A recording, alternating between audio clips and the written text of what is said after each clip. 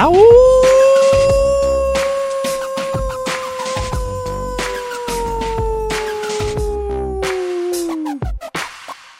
knew we had to do that, right? Friday, November 19th. We've got Eclipse Day. Hi, Thomas Miller. Welcome into the Fun Astrology Podcast.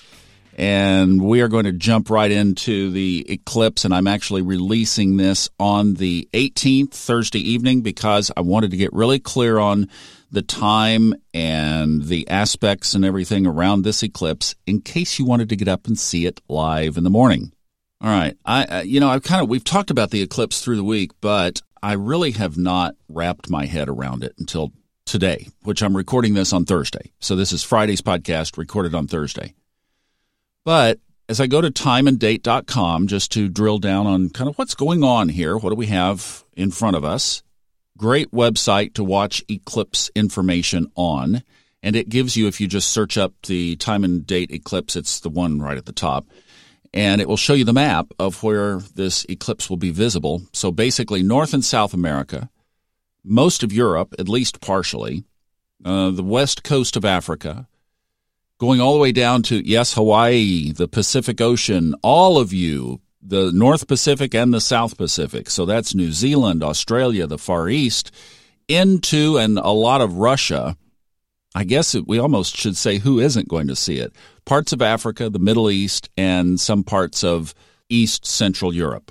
But you can check out timeanddate.com for that. I'm going to give you some resources here. Now, if you want a list of eclipses, this was one that I found that, bless her heart, she put a lot of work into this list. This is at cafeastrology.com, which many of you might be familiar with and probably have read some information on. Annie Heese is the author of Cafe Astrology, and I got to say, Annie, tipping my hat, this is a great piece of work and took you a long time, and it shows. But if you search Cafe Astrology Eclipses, you get a list, extensive list that goes back to, let's see, before we were all born. March 23rd, 1940 is the first one on this list. So if you want an extensive time, date, solar, lunar, sign that they were in, etc., and even the degrees, it's a great list. cafeastrology.com. Now, while I'm throwing down resources, I've got to add my buddy Jamie Partridge at astrologyking.com on this. He has a great article. Just search Astrology King Eclipse November 2021. His article is also worth reading. And kind of a shout out to Jamie. He's been going through a battle with cancer. Looks like he's doing fairly well. I see that he recently, I think, has added readings back. So that's a great sign. You know, the astrological community is a tight community, and Jamie's one of the white hats. He's one of the good guys. So I always like to give credit where credit is due, and he writes a wickedly great blog. So those are some resources to do a little extra work, and I'm not going to take the time to do that here because I want to put my own spin here, and then you can read those other resources for additional embellishment. So if you've been with us for a while, and oh, by the way, Stephanie will be here tomorrow, yes, and we're going to be talking about the North Node, which kind of fits into the landscape of the eclipse season as well.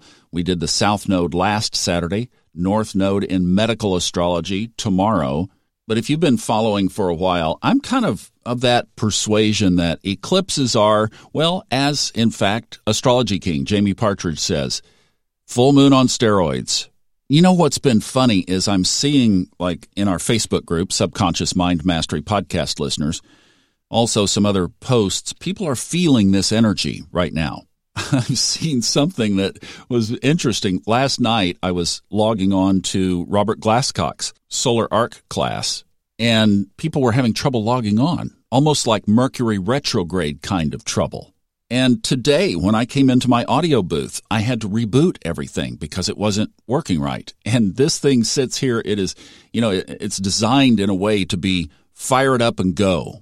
So there's something electrical going on, it seems. Seen it twice in just over 12 hours. Then we have the nodes of the moon. So right now, let's see, we're sitting at the eclipse at 27 degrees, 14 minutes.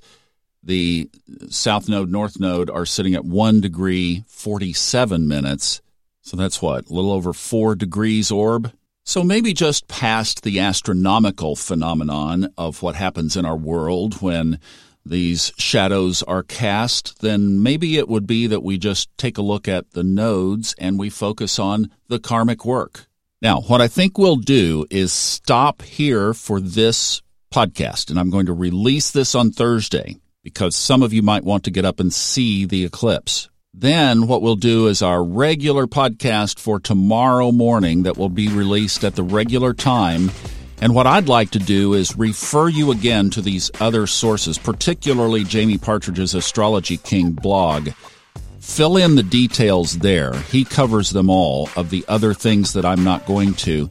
When we come back tomorrow, we're going to talk specifically about the nodes and the karma around the eclipse. If I tried to do it here, this would just go too long. So we'll do it in a separate one that will be released at 4 a.m. Eastern Time, Friday morning on the 19th.